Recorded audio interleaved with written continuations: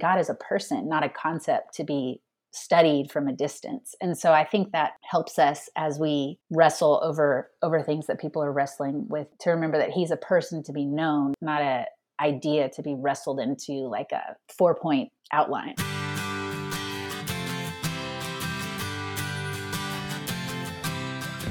You are listening to the Christian Music Archive podcast, part of the New Release Today podcast network. I'm your host, Dave Maurer.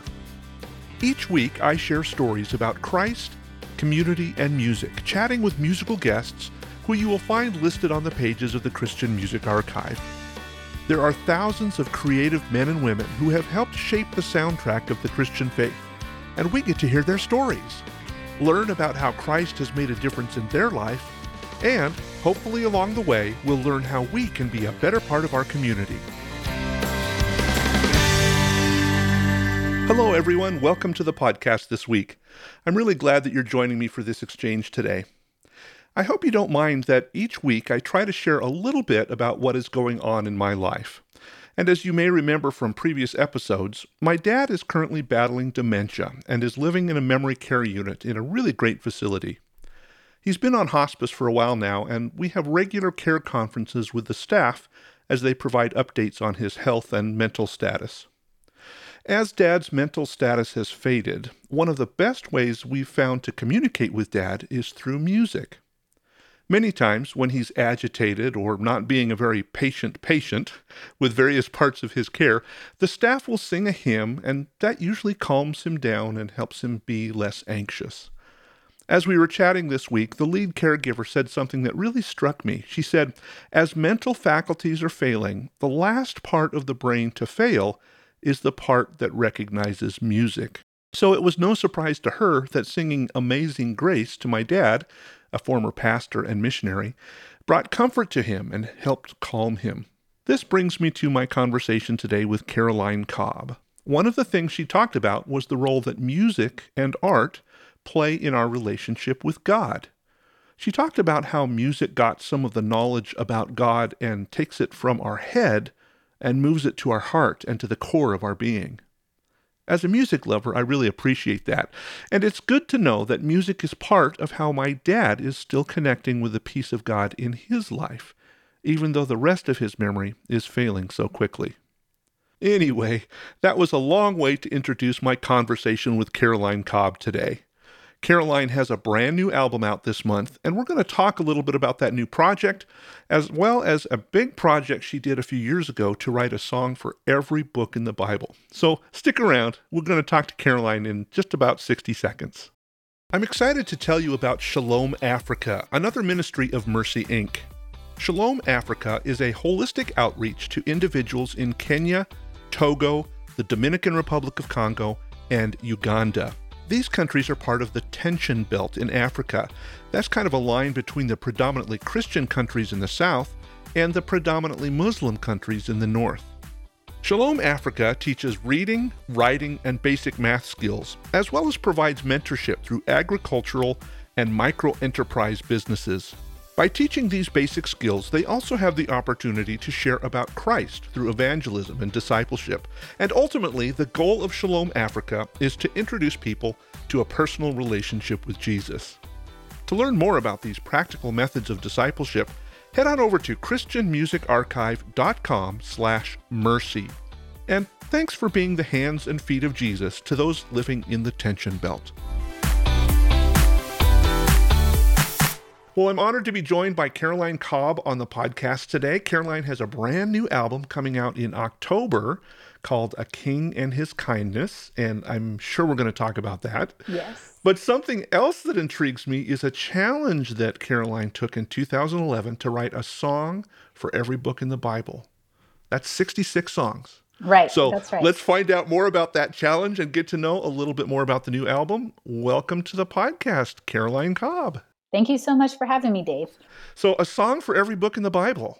That's a challenge. Yeah, that's right. I was actually, my birthday is November 11th. And in 2011, I was turning 30. And I had always written, from scripture some, I had been doing the songwriting thing for a long time. But there was a sense of wanting to make a goal. And so Mm. somehow it popped in my mind that I loved God's word. I love writing songs. I've written one or two songs directly from a passage of scripture. What if I made this goal to write a song for every book of the Bible in a year? And I kind of announced it on social media to some friends and things like that. And all of a sudden I was doing it, but I loved it. Every week I was, diving into a different story and able to think through imaginatively, how to communicate that using all these tools in a songwriter's belt. So not only Yeah. like doing the exposition thing, like who, what, when, where, why, but also playing with perspective or imagining what it would feel like to be in Eve's shoes, for Yeah. example. And so some of the songs were really, really tough to write. For example, Leviticus, or I was just going to ask, how do you write Leviticus I, songs? there's a song somewhere online, somewhere about Leviticus, but yeah, that one probably won't be recorded anytime soon. It also gave me the opportunity to write a lot of songs that were just okay, Yeah. But then by the end, I saw, wow, I love doing this. I love using music to tell these stories. I love helping people see how the whole of Scripture is connected. Yeah. And I really love writing from places like Nahum or something like that, where, maybe people aren't real aware of what that's about. Yeah. So it was a huge, and I wasn't either. And so it was a huge challenge for me, but it was a great year. And that really has kicked off kind of what my whole vocational ministry has been about. So the question is, did you get all 66 books done? I did. Yeah. Yes, I And did it did. take you the full year, or were you faster? It took the whole year. I had a spreadsheet going and everything. And, A those woman after my songs, heart. Spreadsheets, I love them. I Yeah. know those songs turned into some albums. And so it's really kickstarted something much bigger than that, but it was a great year. So that was 2011, but according to my Mhm. calculations, you've been releasing music since about 2005, right? Yeah. So I'd say those first couple of albums were more like me trying on different voices. And Mm-hmm. one was a college graduation thesis. Another was I had a bunch of songs that I needed to get them out. And then when I started writing from scripture in 2013, I released my first album that really told the story. I Mm-hmm. feel like that's where my career as a songwriter, I guess, as a singer songwriter, really went from hobby sort of thing I did on the side, really expensive music scrapbooking to like, no, these are songs that I see the cohesiveness of what I'm doing. And really 2013 is when I mark uh, what I do now, which is really just trying to tell this story. So Sure. So you're obviously weaving together your music and your faith. mhm. Let's talk a little bit about that journey. How did you, A, come to faith, and how did you decide to bring the interest and passion in music along with that? Yeah, it's my story is a little bit winding, but I grew up in Houston, Texas, and by I think Providence, I ended up at a Christian school where it was connected to a church, and through that church is really where I heard the gospel and where I started walking with the Lord. Like a lot of folks, I don't know that I have like the exact day, but I do remember when I was a junior in high school, sort of this shift from God as just one thing that I did to no, I want to follow him and started to spend time with him every day in prayer and reading scripture. And I feel like that's when I saw a lot of life change. Mm. Um, there's a story there too, but I I had really just tried to fit in all kinds of places before that. So if I was around Christian friends, I would sort of do that, and then if I was around other people, I would do that, and I didn't have a sense of really wanting to follow the Lord or Him, or really saying, "Yes, God, thank you for what Mm. you've done. Now this is going Hmm. to totally change my life." So my response to His gift was, "Thanks, I'm going to go try some other things." And then eventually, things shifted for me.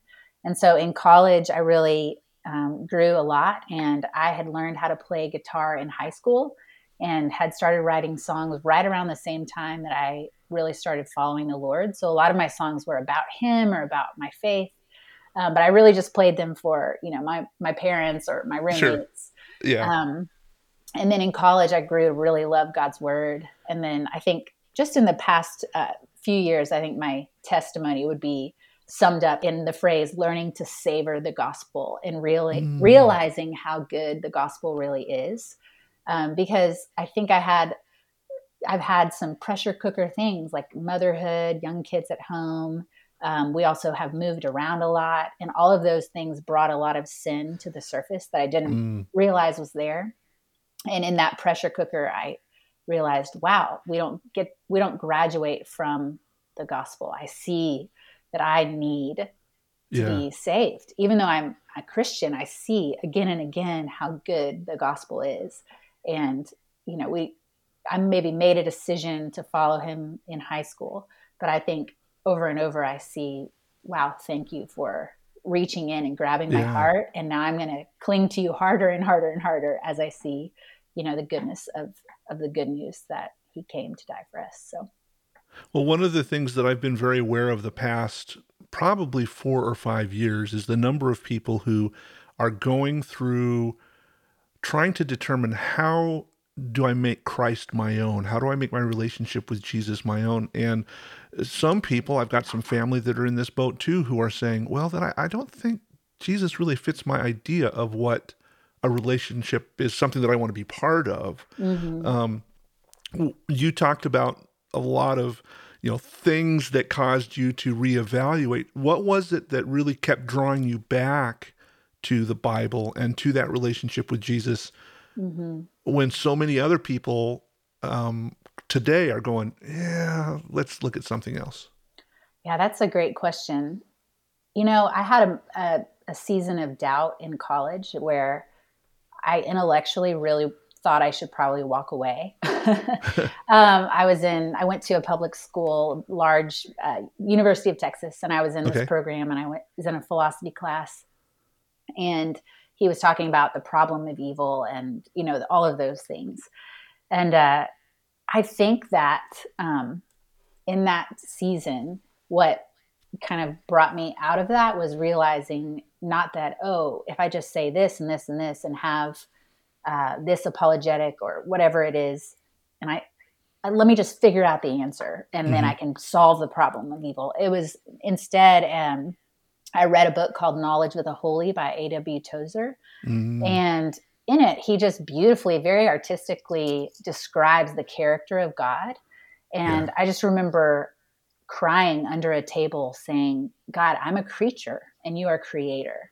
I don't intellectually understand how to put all of this together, but I see that you are so much higher than me. And I think that sort of realizing that it's not about me trying to figure it all out or trying to fit Jesus into what I think he should be, but Yeah. rather posturing myself as someone smaller and Mm. someone who is leaning in, of course, engaging intellectually and wanting to know answers as much as we can. But there's a ceiling where we have to trust the Lord. And I couldn't walk away. Mm. Even though I kind of felt like, well, maybe I should. Like, I just Right. knew from my relationship with him that he was real. And then coupled with this idea of if I try to shove him into my creaturely understanding of what it means to be a God, then Mm. then that's not going to work. And so just instead of figuring out the answers, I feel like what drew me back to him and back to his word is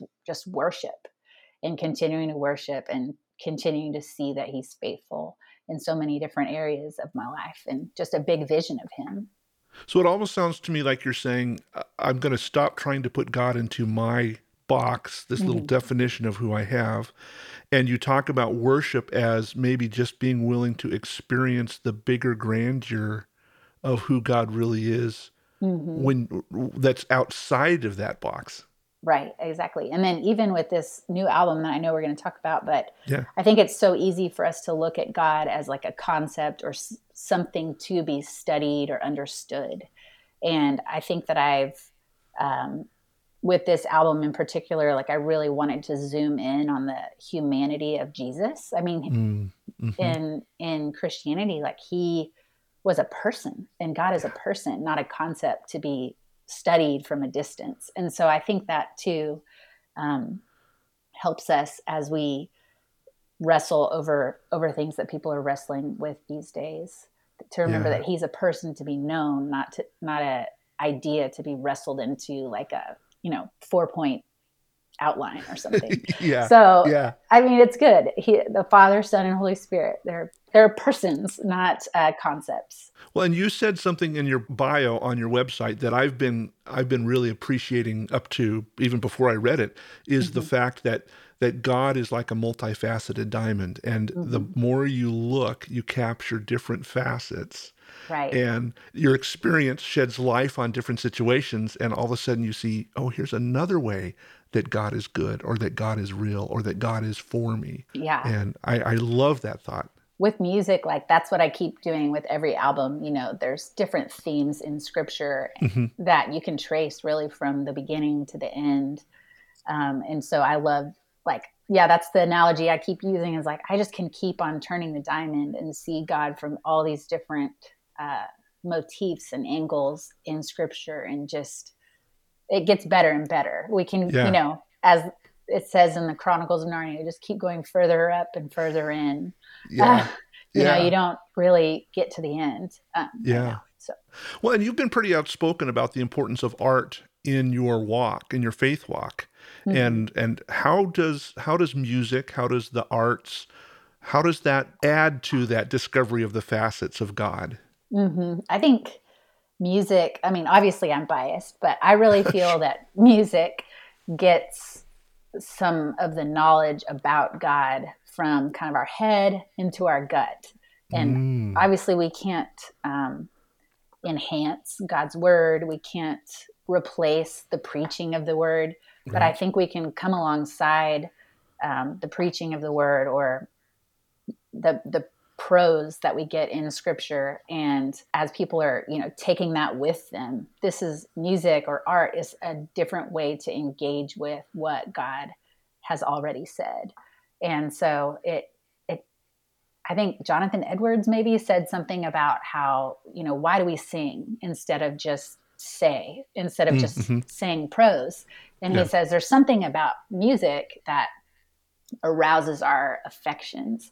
And I think that that's true for more than just music, like whether it's art or poetry or dance. There's something very gut level about Yeah. art that brings some of these things from out here into our very being. And it's really where the emotion is, right? Mm-hmm. You can read a page and there's black and white context there, but when you actually put it to some kind of art, because art has to come from deep within, Right. it creates that emotion. I love that thought. I love that Yeah. thought. Well, let's talk a little bit about the emotion behind your new Mm-hmm. project. It's called A King and His Kindness, and it releases next month, going out through Integrity Music, right? Mm-hmm. Mm-hmm. That's That's right. cool. So let's just talk a little bit about the process of honing these songs to describe, as you said earlier, looking at Jesus through Mm-hmm. these songs. Talk a little bit about that.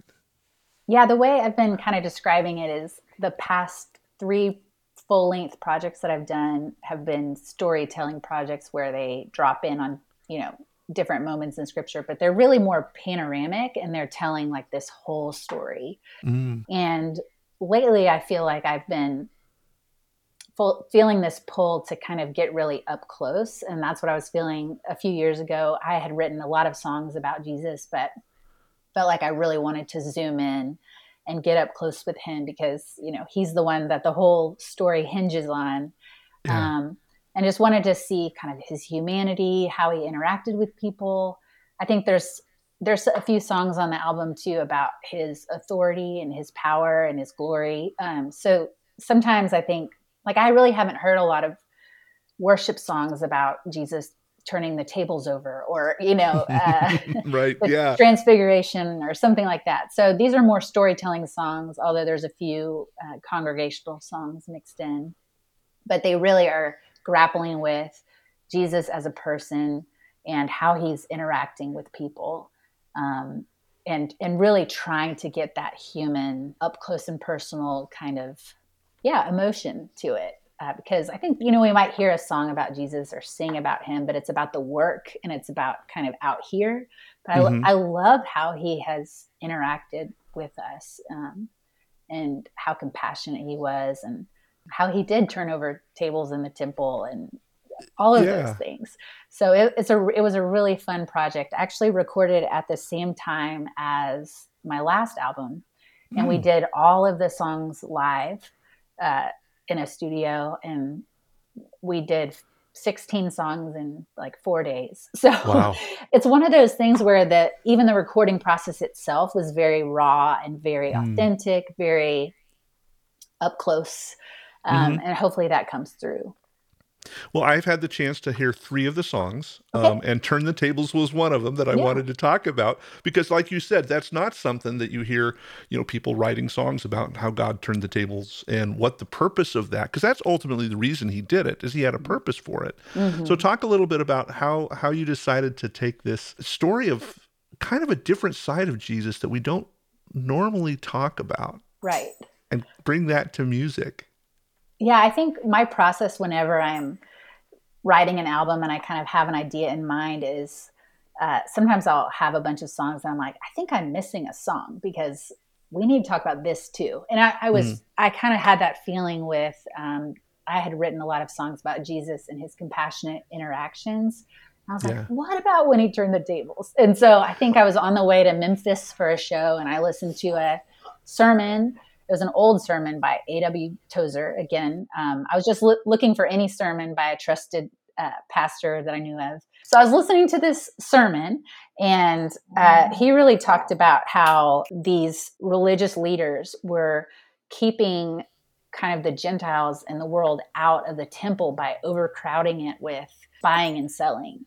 And I think as he talked, and this was from, the 50s or 40s or 60s, I don't even know when, I was thinking, gosh, I feel like in a way, like the Christian culture right now struggles with that as well, with this idea of celebrity culture and commodifying things. And it's a very delicate topic, but I think I wanted to kind of go there and show how Jesus wanted to remind his people that this is a house of prayer for the nations.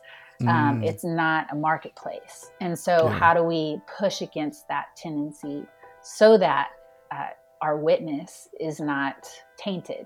And I write it as a challenge for me as someone or anyone like me who's writing songs from scripture and putting things out there, but not wanting to commodify my faith, but yet also needing to make a living and to be able to sustain the ministry and keep doing it. And so that's what I was thinking through as I wrote that. I just wanted to show a sort of a balance. You exploit the ones who would worship, use devotion to make a dime, sell the sacred to turn a profit, make the holy into merchandise. When all the world tries to get in the building, they can't get in the door 'cause it's overcrowded with goods and salesmen in the holy house of the Lord.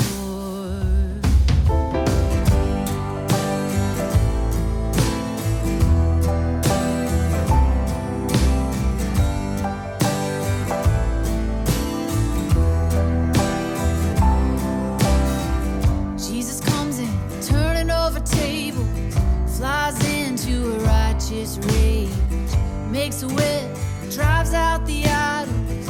He's jealous for his father's name.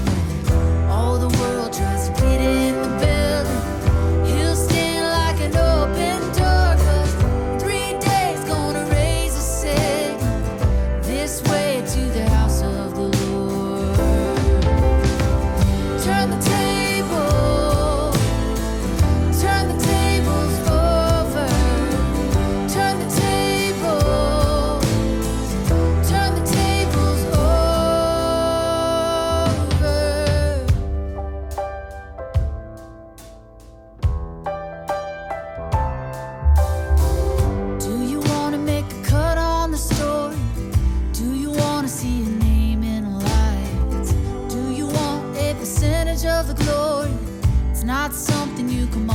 fire. Don't you know that your heart is a temple? He's knocking down your door, so let him in and I'll turn over tables. Make your heart a house for the Lord.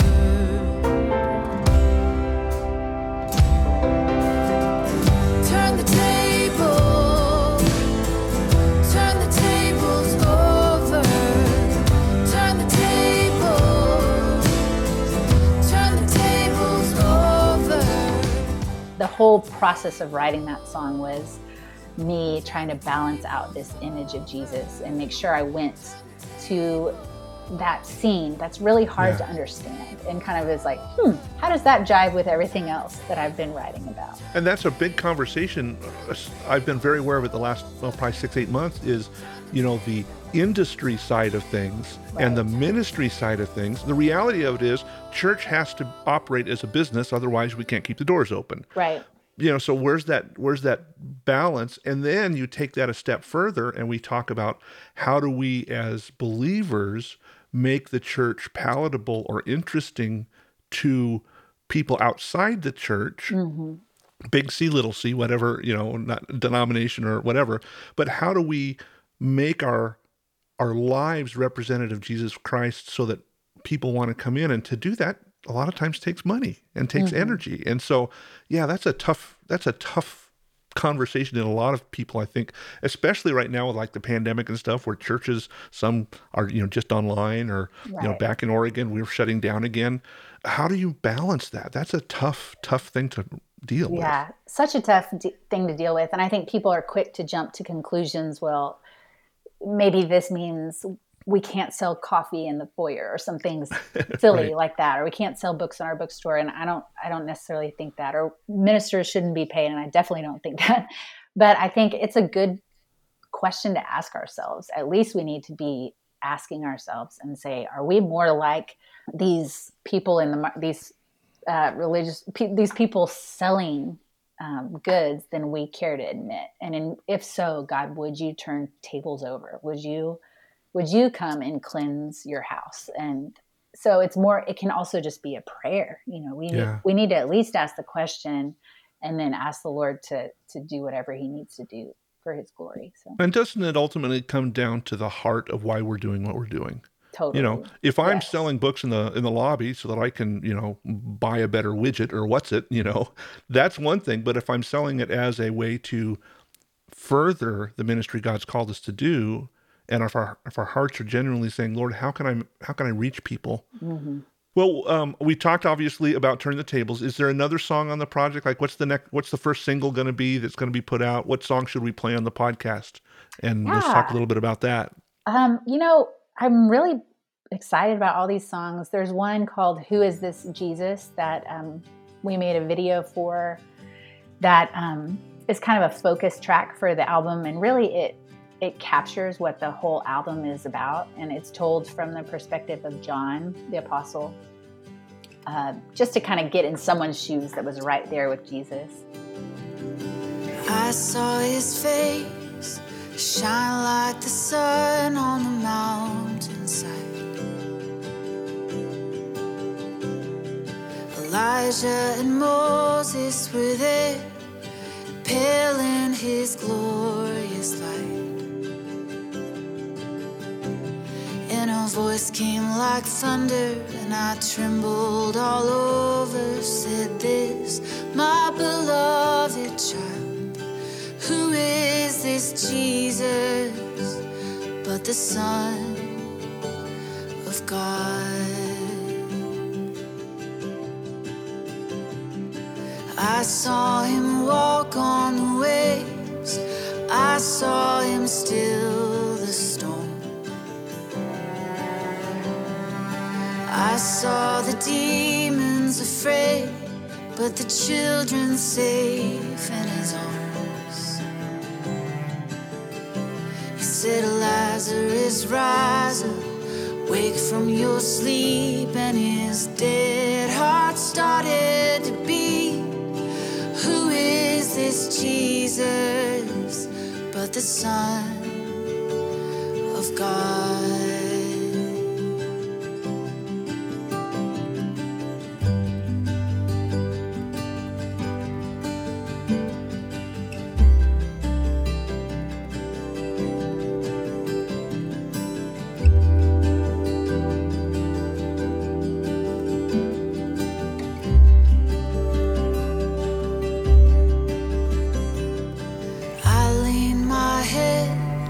Back on his chest, for he was my friend. He poured the wine, he broke the bread, it was near the end. I saw them take him, beat him, try to break him and hang him on the cross. They laughed, they mocked him. He said, God forgive them, it's finished, now it is done. The sky black as ink, the earth shook with grief as he breathed his last and was gone. Who is this Jesus? Who is this Jesus? Who is this Jesus but the Son of God? Who is this Jesus but the Son of God? All of those scenes are asking the same question in the chorus. Who is this Jesus but the Son of God? And then by the end, it asks that question a few times. Who is this Jesus? And it kind of repeats to the point where in my heart, in my mind, I hope the listeners maybe gives them a chance to ask that same question. And there's a few other songs on the album too that kind of have similar kind of questions to it. And I think Spurgeon said, if Christ is anything, he must be everything. So if you believe that Jesus is the Son of God, you can't really stop there. You can't remain indifferent. You have to go all the way or don't go at all. So I think that's a big question of the album. And I think that song really gets at that question.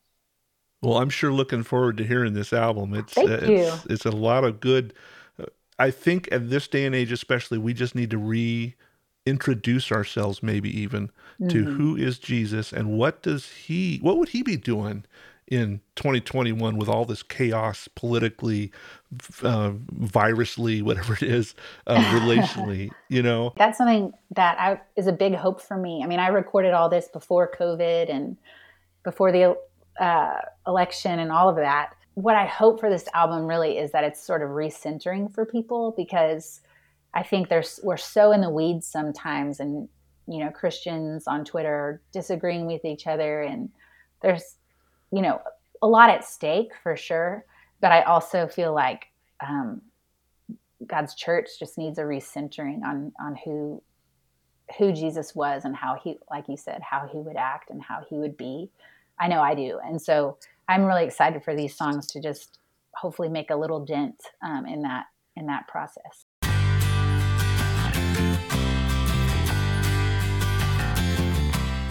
Well, Caroline, every Saturday we send out a prayer newsletter, and we send it out to a bunch of folks that are praying for artists and musicians. How specifically can we be praying for you in the weeks and months that are coming up? Yeah, I really love that. So thank you for doing that. I think I have a lot of shows this fall. It's a super busy fall. And then some folks have advised me, and I think it's time to take a little sabbatical where I'm just writing. So those are the two things that I would be praying for, is just a really busy fall, releasing the album and doing a little tour. And then in January through March, I'm hoping to just pump the brakes and do a lot of writing. So writing is very restful for me. So I'm excited about that, and then want to see what's next. So I don't have any plans to, go produce something right away or anything like that. So just, for the sabbatical, and also for this fall, that the shows would go well.